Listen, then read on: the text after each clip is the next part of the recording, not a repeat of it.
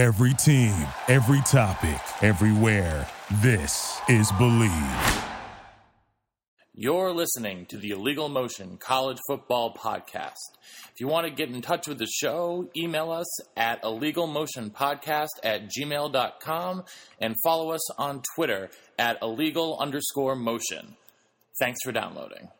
Hello and welcome to another edition of the Illegal Motion College Football Podcast.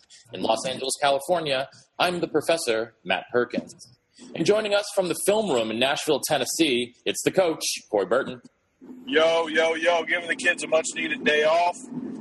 We got a bye week to scout, and going to get after it next week, coming up on game week. So we're getting closer and closer, and that's one thing. We're getting closer and closer to college football. So excited to be with you for another preview, and let's get rolling, boys. Let's do it. But we'd be remiss if we did not introduce the third amigo in the second city, a man who thinks there should be a few more sports added to the Olympic Games. It's our intrepid blogger from the Big Ten and Counting, Josh Cook.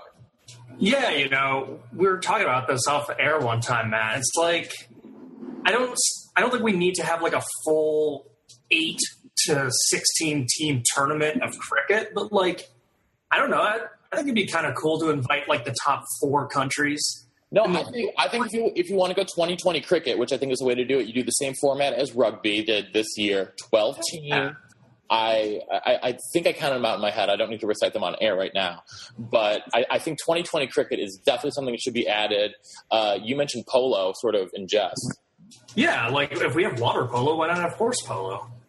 Well, then you get in conflicts with the horse people, and the horse people are really up in arms about the attacks on dressage and eventing, whatever those terms mean. Anyhow, you know what? Our shout out to cricket has just spiked our numbers in Bangladesh. It's an emerging market, so yeah, I'm very pleased to announce that. Maybe they can get on our what's it called, Patreon? Patreon page. Yeah, our Patreon page. If you want to support the podcast, you'll be able to through the Patreon app. You go to patreon.com and type in Illegal Motion, and we'll pop up if you're interested in giving back to the show. So. But today we need to continue on with our previews, and we're finishing off the Big Ten for 2016 with the East Division. Starting at the bottom, we have my dear father's alma mater, the Rutgers Scarlet Knights. Former Badger, Razorback, and Buckeye defensive coordinator Chris Ash is in his first year at the helm there, and he has a very tall task ahead of him. And so, Josh, is there any reason for optimism this season?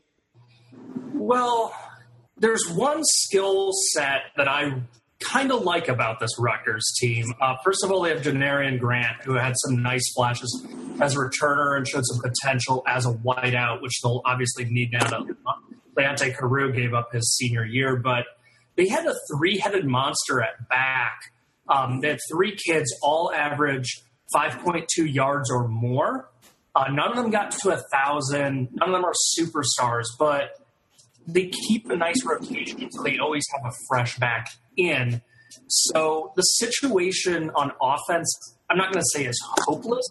And if Rutgers makes any sort of waves this year, I think it'll be by scoring a lot more points than most people are expecting. But the big concern that I have is offensively, Ash wants to bring in a similar scheme to Ohio State's, which utilizes a mobile quarterback.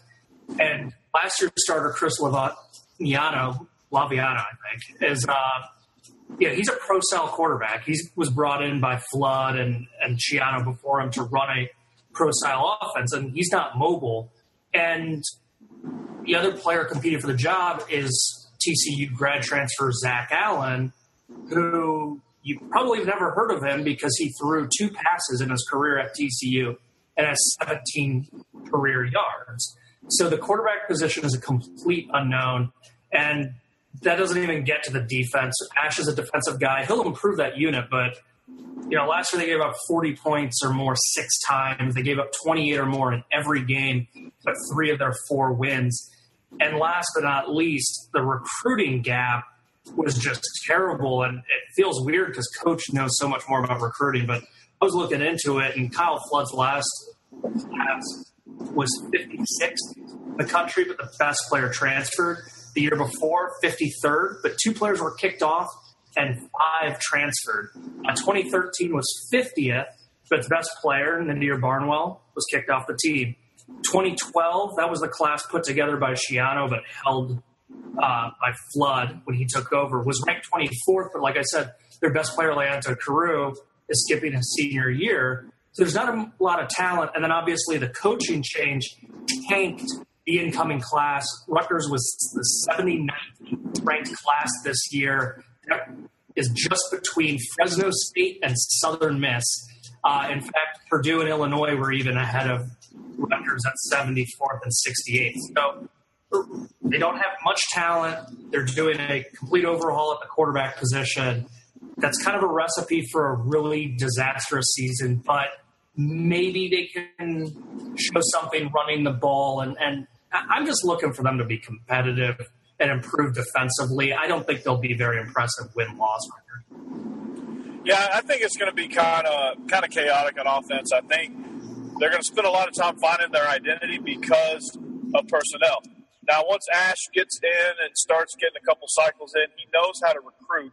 He was a great recruiter up at Ohio State. We all know what kind of classes they bring in there.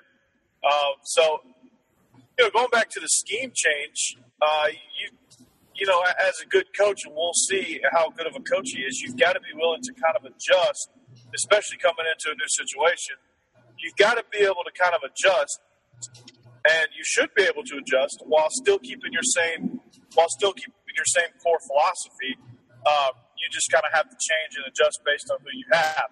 If your best quarterback, the guy that gives you the best chance to win, is a slow, non-mobile pro-style quarterback, then let's go and get our closest pro-style type stuff from our offense, and let's focus on that.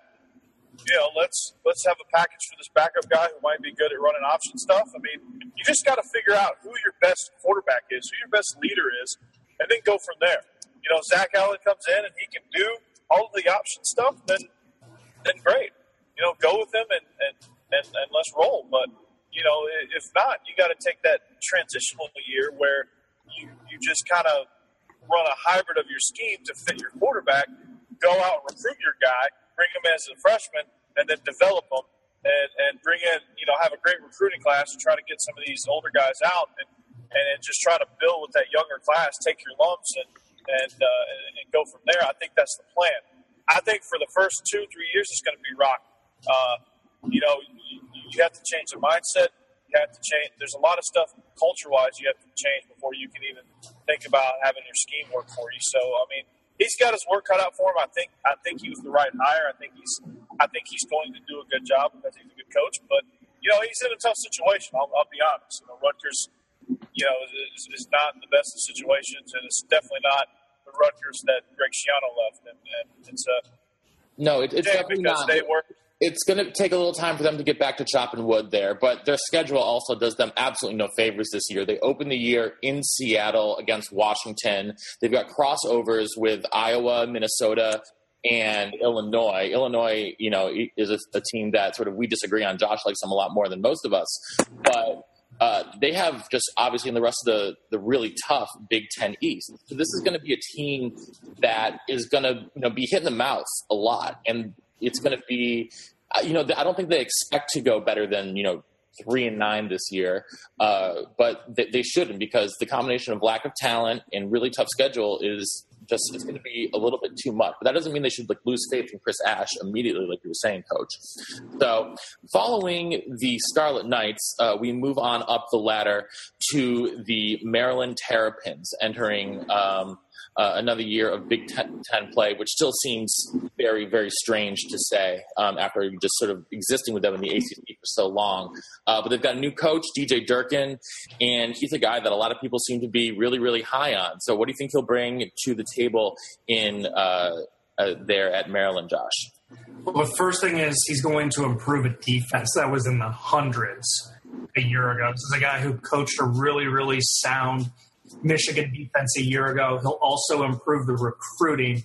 He was the 2012 Rivals Recruiter of the Year back when he was with Florida. So Durkin is definitely an upgrade on Randy Edsall. X's and O's wise, but also recruiting wise. And I also kind of want to give a shout out to Mike London. This is a guy who struggled as the head coach at Virginia. But if you remember, Virginia had some nice defensive line players. And while they struggled through his tenure, the defense was seldom the problem, especially up front. And he's now coaching the line for Maryland. So they have a pretty nice brain trust now on defense. Maryland was an intriguing offense a year ago. They were 33rd in rushing, but 74th in scoring. And a lot of that fell on the 109th ranked passing unit that threw 29 interceptions a year ago to just 15 interceptions. Perry Hills and Caleb Rowe are both back. Hills had better numbers than Rowe and ended as the second leading rusher, but he still only had a 50% completion rate, 8 touchdowns to 13 picks. So it's possible Rowe could reclaim the job. He had 6 TDs, 15 picks a year ago. And Okie State transfer Dax Garman, who also then went to Arizona before joining Maryland a season ago. He had a lot of buzz from his prep days, but he's failed to deliver. And actually at Maryland, he's 6 of 18 for 115 yards, 1 touchdown, and of course he had 1 interception also. So all of them got in the act in throwing a historic interception rate. If they cut that down, they have some nice pieces. Obviously, they have Will Likely, who's one of the best all-around athletes in the entire league. The schedule unfolds nicely. They have a soft non-conference and home dates against Purdue, Minnesota, and Rutgers. I think they can compete for a bowl game right away because Randy Edsall did a lot of stuff wrong, X's and O's wise, but none of us felt that this was a bare cupboard when Durkin got the job. Exactly. I mean, I agree. I think they made the right hire, much like Rutgers did, but they're not in as much of a mess as Rutgers is. I mean, record-wise, it may seem that way because they haven't had a lot of success, but if you really dig deep, the players are there. They've got talent. They've got talented guys, and they've got the backing from Under Armour. They got a great coaching staff now. You added Mike London. I'll add Keenan McCardell to that mix as well. Tons of NFL experience at the wide receiver coaching position. So, I think the arrow's only going to point up for Maryland. And when Maryland's good, that's a good recruiting area for the Big Ten. And if Maryland can somehow raise their level of play and Durkin, who was National Recruiter of the Year when he was at Florida, can lock down his home state, that's going to screw the rest of the Big Ten over, especially those East Coast schools that rely on the state of Maryland heavily for kids. And then, that's going to be nothing but good news for Maryland. So I like DJ Durkin. And if you really look at the new coaches overall in this conference, I really do like all these coaches. I really do like the new guys that have come in. I really think the schools have made the right hire. Purdue, you're up next. You need to make a good hire and keep that trend going. But as far as what they're going to do, yes, they can only go up passing wise. I think that Durkin will come in. There's a lot of things as a head coach that he's going to have to learn, but scheme wise, I think he's going to be okay. I think they're going to improve just because they changed leadership. I think the talented kids there are going to get a chance to showcase their talents. For them, they need to simplify. If they simplify this year, I think they have a better chance of competing for a bowl versus just trying to throw too much at them right now. Ease into it and then compete. Just work on competing, work on getting good at something, form an identity, and then go wreak havoc on the rest of the conference.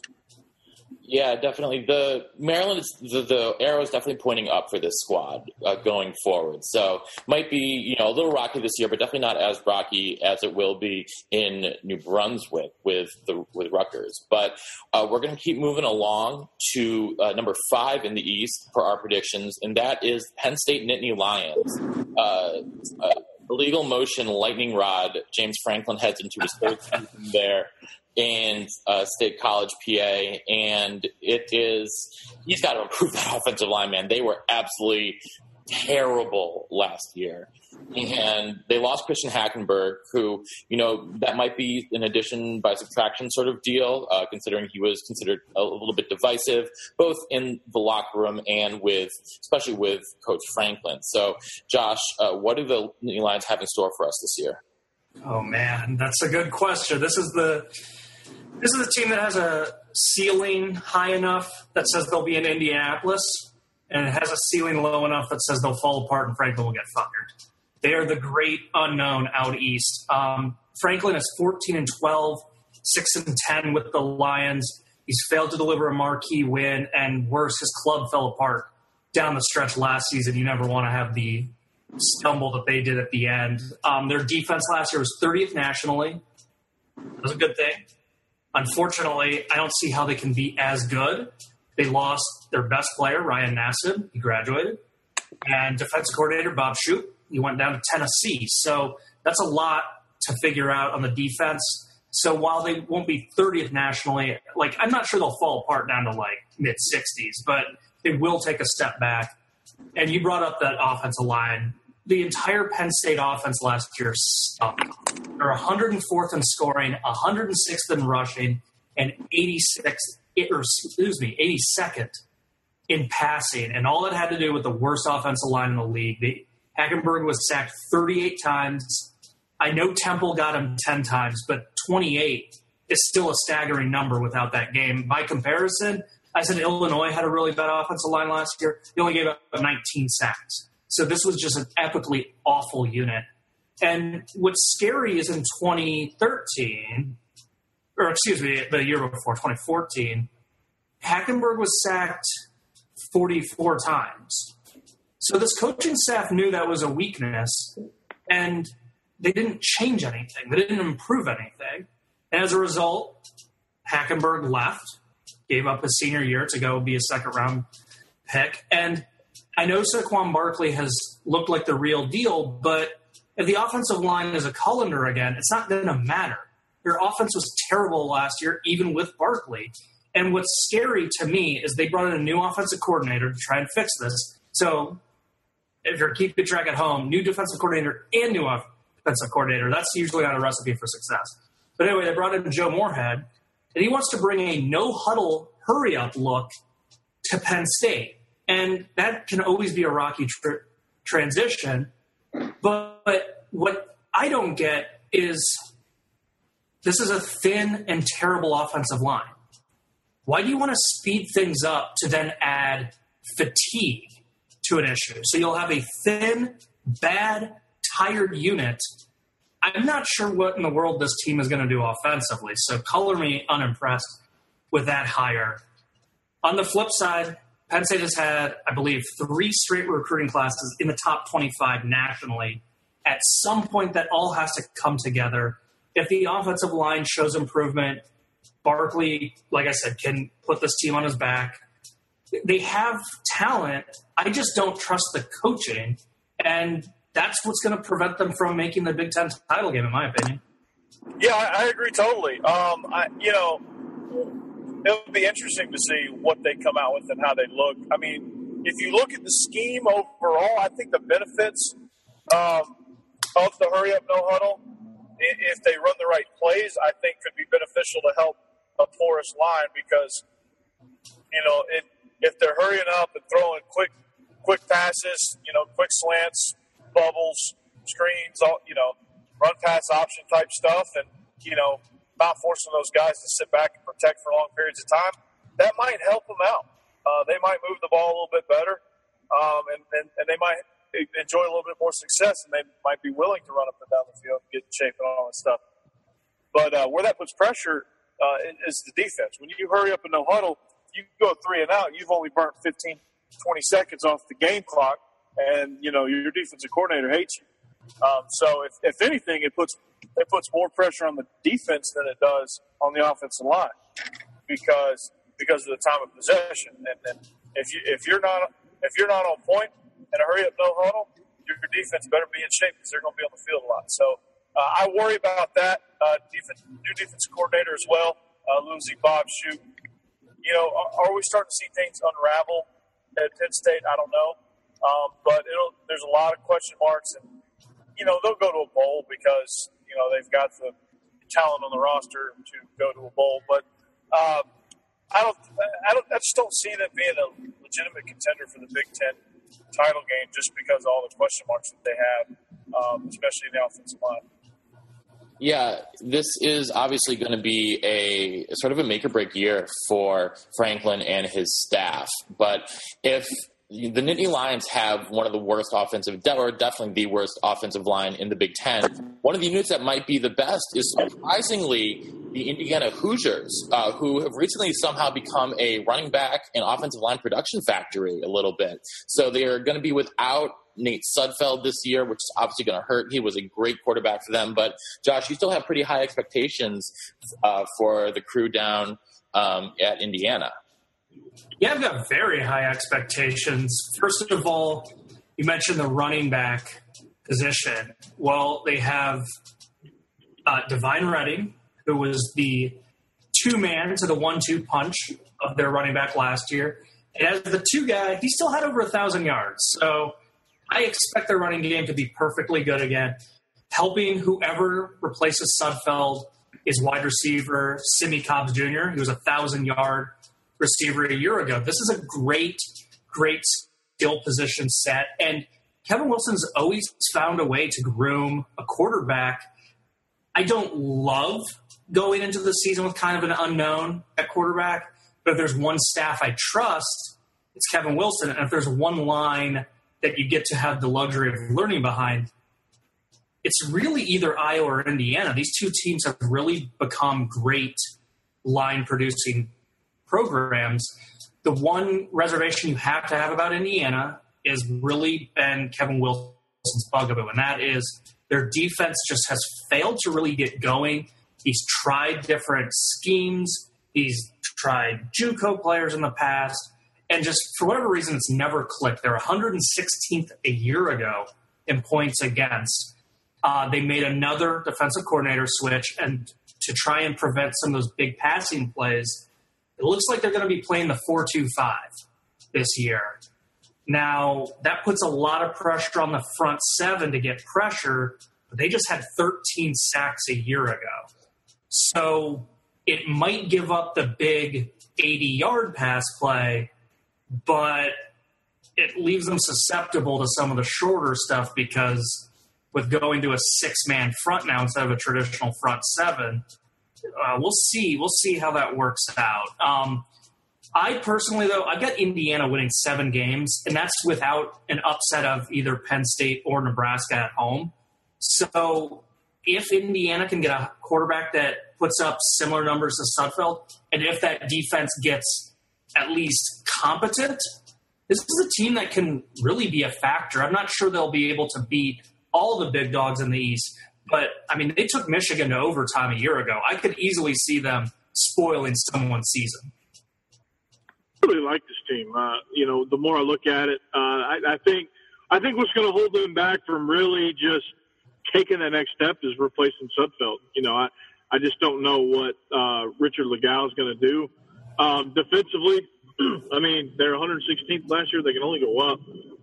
Employing a new scheme, the 4-2-5 is definitely going to help you in the passing game. You get an extra DB. You probably have a chance to get your run support type safety guy. He's faster than a linebacker, but bigger than a safety, hybrid type guy. You get a chance to put him down in the box and still get your 4-high look with your coverages, and you can still run your gamut of coverages, which is why I like the 4-2-5 over the 3-5 or the 3-3 stack. If you're going to run these type of defenses, and you still got your 4 down linemen, still got your 2 inside backers against the run. Where they can get you is the off tackle stuff. So you have to have really good linebackers that can flow and get through blocks. And if they can do that, I think they'll be fine. But they just got to be able to limit the big plays and force teams into 12, 13, 14, 15 play drives.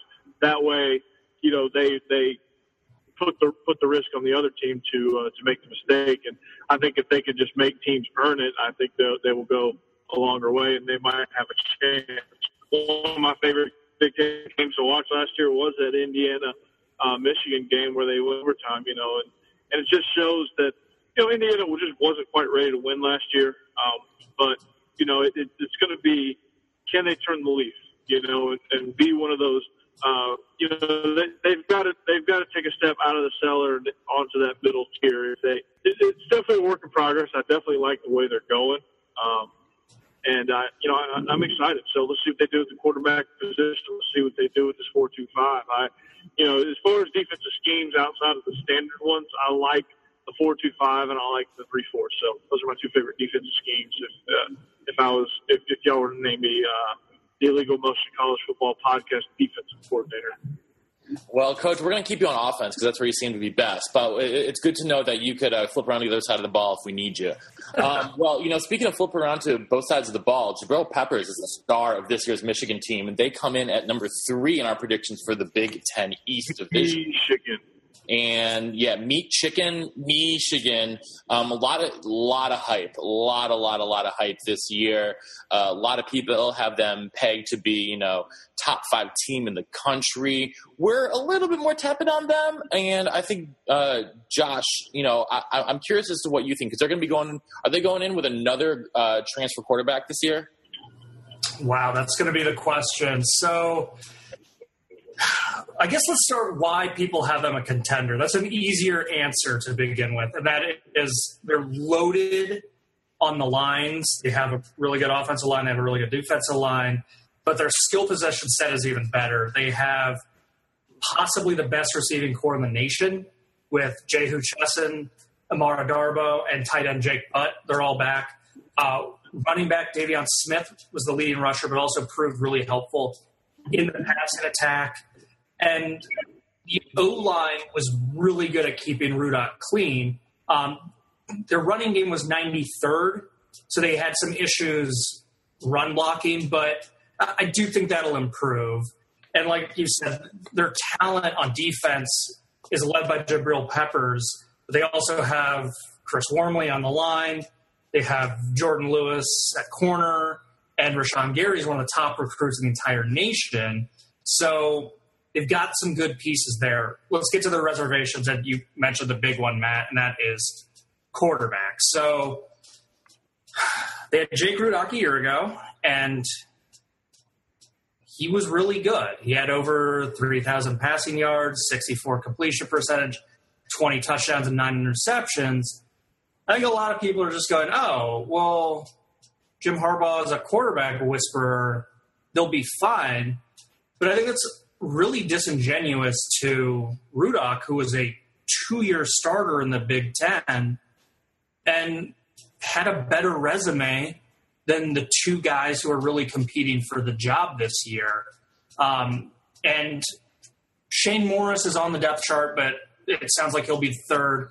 And in fact, he's just going to be the emergency quarterback. They've already said that he'll probably get into some packages at wide receiver. So it really comes down to Wilton Speight, the backup last year, and transfer John O'Korn.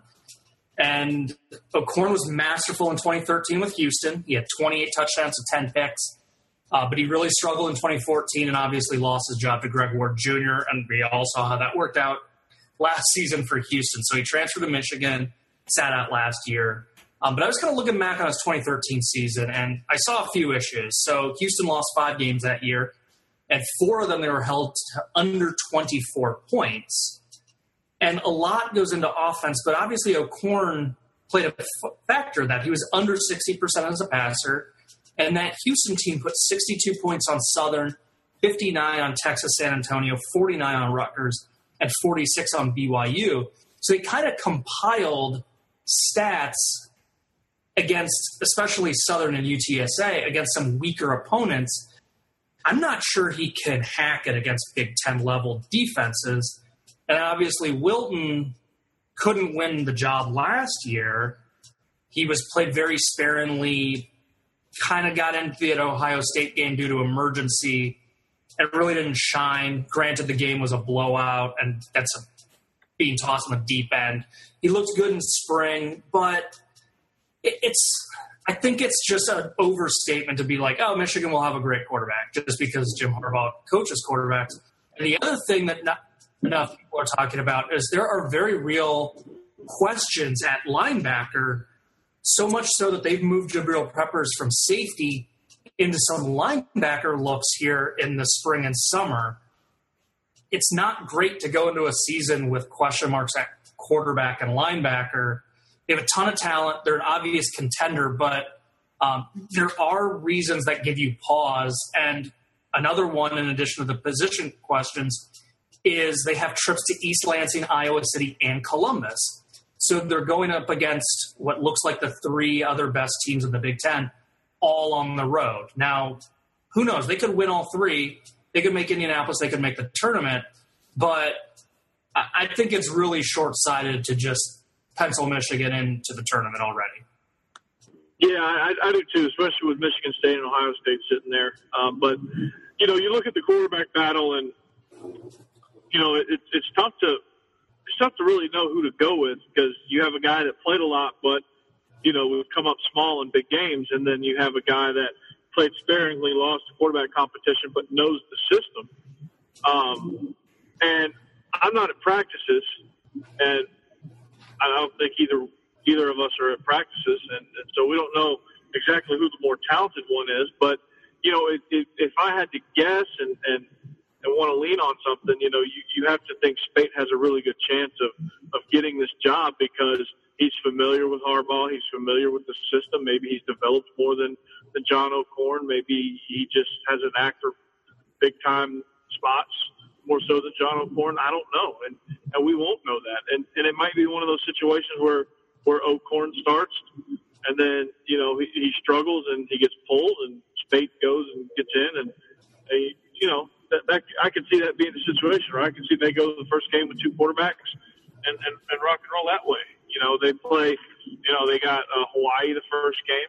They host Hawaii in the Big House the first game. So why not try to go two quarterbacks there and take a look? But defensively, linebacker, they got their biggest addition was John Brown as defensive coordinator. So I trust that he will be able to figure out how to get one of those linebackers to play Big Ten football. So I'm not as worried about linebacker as I am about the quarterback position because quarterbacks can be so flaky, but linebackers you can find a guy that just can do it, especially John Brown. But I love Rashawn Gary, love Jabril Peppers.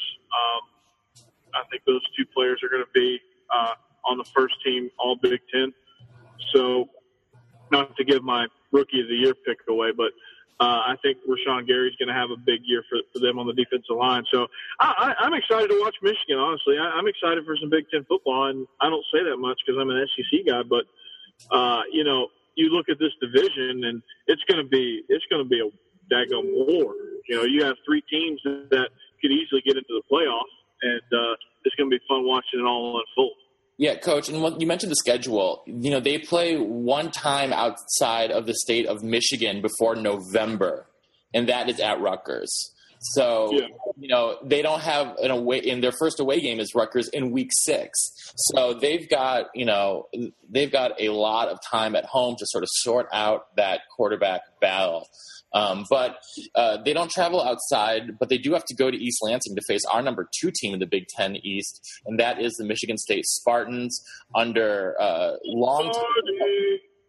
longtime coach Mark D'Antonio, who, I think, Josh, we give him the benefit of the doubt at this point, don't we? Yeah, and what I find most interesting about him is I sort of get the impression that he coaches with one of the biggest chips on a shoulder really around. And you kind of look at his tenure. He was born in El Paso. That's a city that's like right on the border, kind of hard to travel. It doesn't have the glitz and glam of Dallas or Houston. And then, you look at his stops. He plays at South Carolina back when South Carolina was an independent and hated the SEC, hated the ACC. So then he gets a chip from his playing days.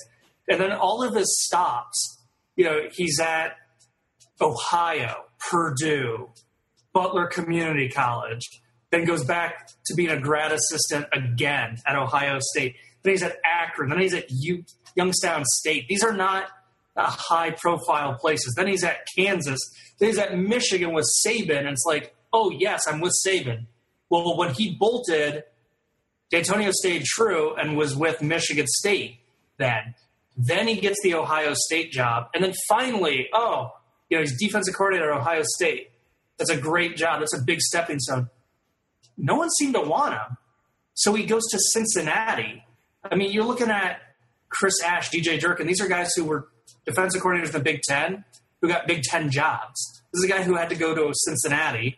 And then when he gets his Big Ten job, it's at, quote-unquote, little brother in the state of Michigan State. And he has just years of this, like, whether it's true or not, but years of, like, perceived slights against him, much like what Michael Jordan did, and just turns that into extra motivation. And you see his players play with that intensity. And I'm not going to say it's easy to replace Connor Cook. I'm not saying it's going to be easy to replace 6 defensive starters, but they got L.J. Scott, a wonderful running back. They have some really, really special defensive players, including Malik McDowell. So, I mean, they still have a lot of pieces. They'll still be good.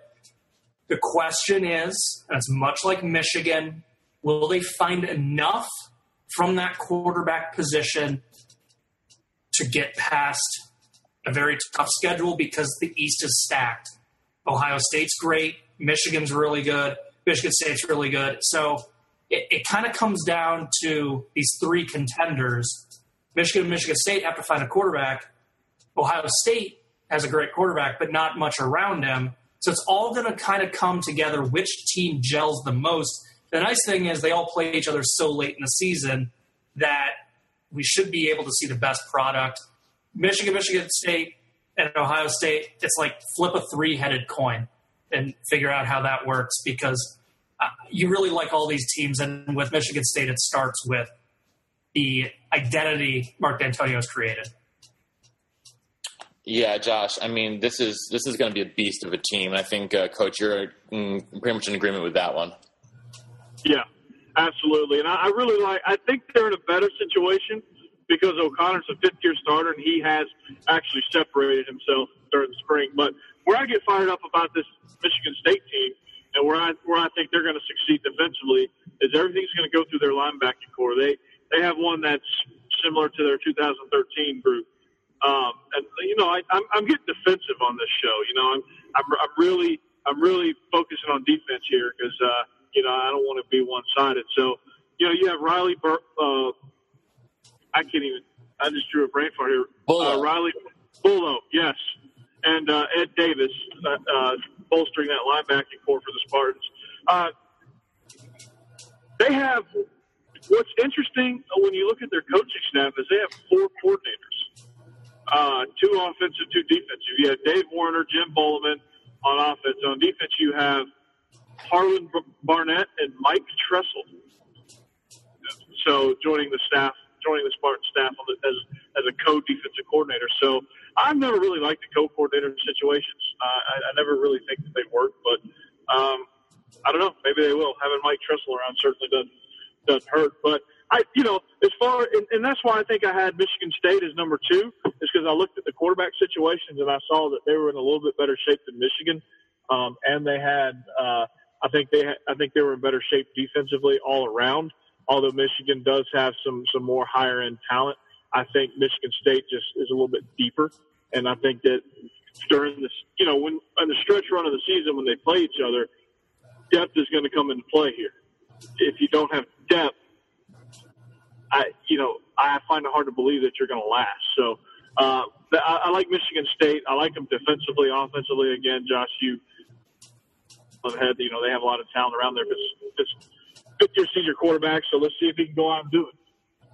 Yeah, you know, I think we all have a great amount of respect for Michigan State, which is why we are giving them sort of the benefit of the doubt here and putting them at number 2. But the number 1 seems a little bit overwhelming, and yet again, it's the Ohio State University Buckeyes.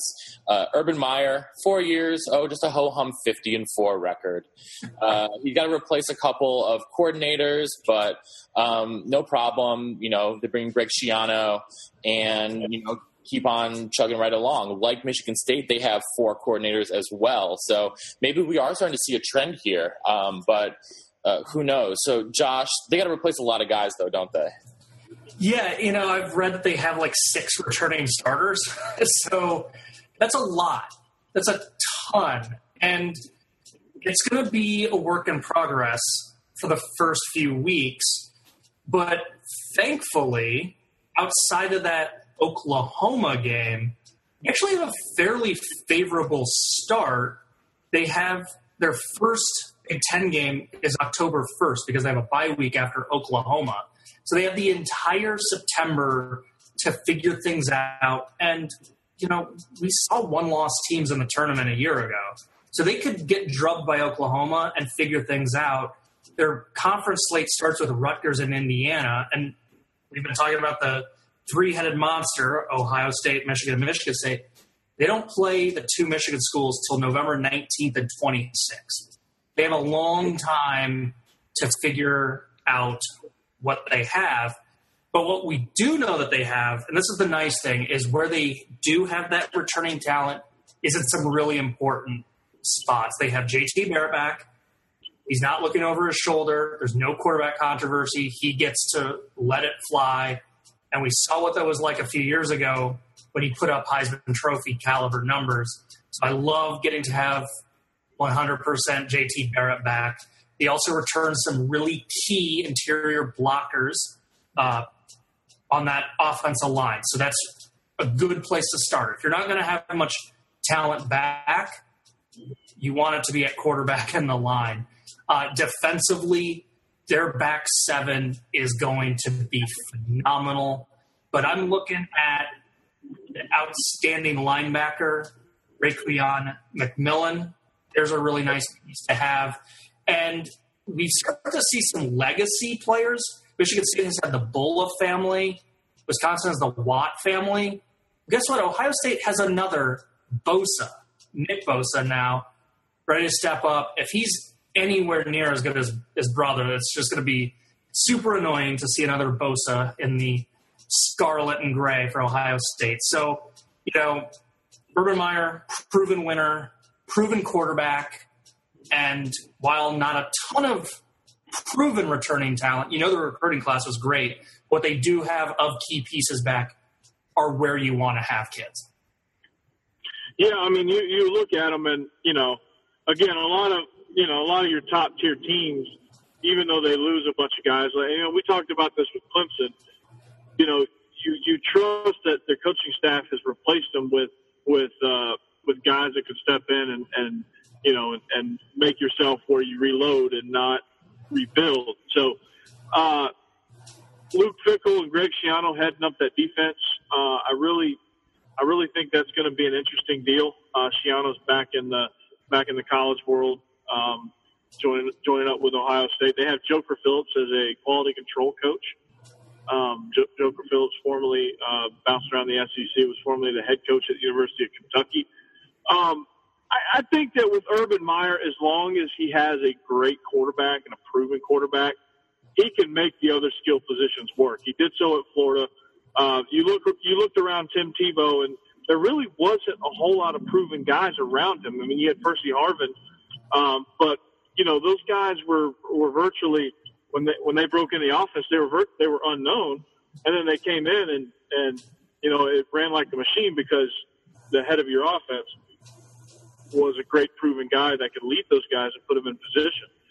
What Urban Meyer does a great job of scheme-wise is making sure he gets those guys in a position to succeed. And he does a good job of simplifying what he does to make the transition seamless into that offense. So I think that they don't have as much to worry about as far as that goes, as long as they got JT Barrett in the fold, and as long as he stays healthy, I think this team will perform at a high level. One of my favorite defensive players in this conference is Raekwon McMillan. He's a South Georgia product. Great player at linebacker. Loved watching his high school film. Wish Georgia could have turned him, but I don't think they had much of a chance. I think Ohio State was on McMillan early. So, Urban Meyer's figured out that if I recruit the Southeast well, especially the state of Georgia, I can get some good talent. He learned that with Von Bell as well. So, I think this team, although we said it's a three-headed monster, because of JT Barrett, because of what they have, and McMillan is their two big-time leaders, and the talent around them will just have no choice but to gel early on. They get all their schedule lines up favorably for them. And, and on the flip side, it lines up favorably for Michigan State and Michigan. They get a chance to play their big Big Ten games in late November, which is against Ohio State. So November is going to be a fun month for this conference. I think a lot of decisions are going to be made then. But watch out early on. Hopefully Ohio State doesn't have that fall asleep game that they typically have once a year. So, there's not much bad I can say about this team. Just the fact that, they got some unproven talent and they might have to polish, but they've got the whole month of September to do so before they really even get into the heart of their Big Ten schedule. So, going to be a fun ride in the Big Ten East. I will say that. Yeah, definitely going to be a fun ride. So to recap, as a group, we had Rutgers at the bottom, followed by Maryland, Penn State, Indiana, Michigan State, and Ohio State capping it off. We're going to go around and just give our Big Ten champ, offensive player of the year, defensive player of the year, coach of the year, and rookie of the year, like usual, except we have so much agreement that a couple of them are the same for all of us. We all agree that the offensive player of the year is going to be JT Barrett, that the rookie of the year is going to be Rashawn Gary. So I think that's, pretty good. But Josh, why don't you start us off? Yeah. So I have pretty much the same East. I flipped Michigan and Michigan State. They'll probably be tied. I don't know. Who knows? But here's where I get a little interesting. I have my coach of the year as Kevin Wilson of Indiana. And I've noticed that this league really loves to give the coach of the year to whoever exceeds expectations. And they do it so much that I'm not sure Jim Tressel even won a Big Ten Coach of the Year award. So this league really likes to kind of pick the team that no one expects anything from. So if Indiana, I have them winning 7 games, but if they pull off an upset, maybe even 2 upsets, slip into that 8-9 range, I think he's going to win Coach of the Year. And my first fired is Darrell Hazel from Purdue. But my defensive player of the year, feel free to call me a homer, but Homer. I'm going with Josie Jewell, the linebacker from Iowa. And we've heard about all the talent. We've talked about the Ohio State kids, talked about Jabril Peppers. But as a sophomore, he started all 14 games at middle linebacker, led the team with 126 tackles, ranked second on the team with 4 picks, and tied for second with 7.5 tackles for loss. He was all over the place. He was a leadership group member, the only sophomore, and was named a permanent team captain on defense, which is super rare. It's sometimes surprising to even see juniors get to be captains. Ferentz loves to award that to seniors. He's an academic All-Big Ten. He does it all over the field. And he was such a lightly recruited kid. I think he was either a 1 or a 2-star kid come out of a small town called Decorah, Iowa. I think that his stats are really good, but again, the Big Ten kind of has this tradition of finding guys that fit a good narrative. I think Josie Jewell's stats and the good narrative of he wasn't the high-profile kid will help him. Plus, if Iowa makes a repeat trip to Indianapolis, you're going to have to find someone to give an award to. All right, Coach. All right. Who you got as the champ and so on? But yeah, I'm a homer. I picked an Iowa guy. I'm a homer. Yeah, you are. We've done that for a long time. It's all good. My champ, I'm going to go Ohio State over Iowa. I think it's going to be a competitive Big Ten championship. I don't think it's going to be a rout like it has been in some years.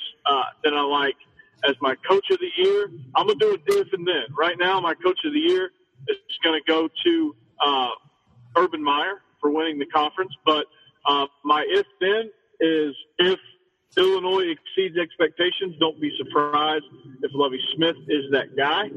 I want to give a shout-out to my co-offensive player of the year, or actually my runner-up for offensive player of the year, and I think it's going to be Mike Weber of Ohio State, running back. I think if he's going to also put up some big numbers. So I just wanted to mention him a little bit, as well as C.J. Beathard, quarterback at Iowa. I think he's going to be a big part of Iowa winning that division. My rookie of the year, obviously, is Sean Gary, but want to make note of Nick Bosa. He comes from a good family. My defensive player is Jabril.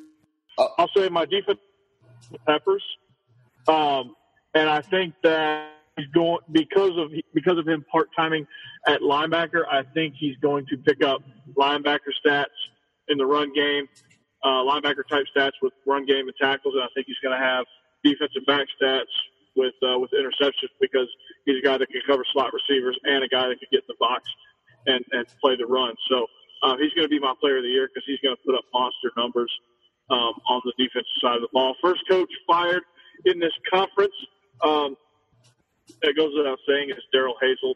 And I think really Darrell Hazell is going to be the only one that's fired this year in this conference because of what they have, a lot of new coaches. So I don't think there's going to be a whole lot of movement unless it's on their own accord. So did I leave anything out? I just fired. Yeah, you got it all there, Coach. I've also got Ohio State winning the title game over Iowa. I've like I said, J.T. Barrett as Offensive Player of the Year. My Defensive Player of the Year and my Coach of the Year both come from Michigan State. I think Malik McDowell will be a first-team All-American, a guy who's going to have high double-digit number of sacks and a lot of tackles in the backfield. He's going to be a big difference maker on a Michigan State team that I think is really going to push Ohio State, and that's why I have Mark D'Antonio as the Coach of the Year.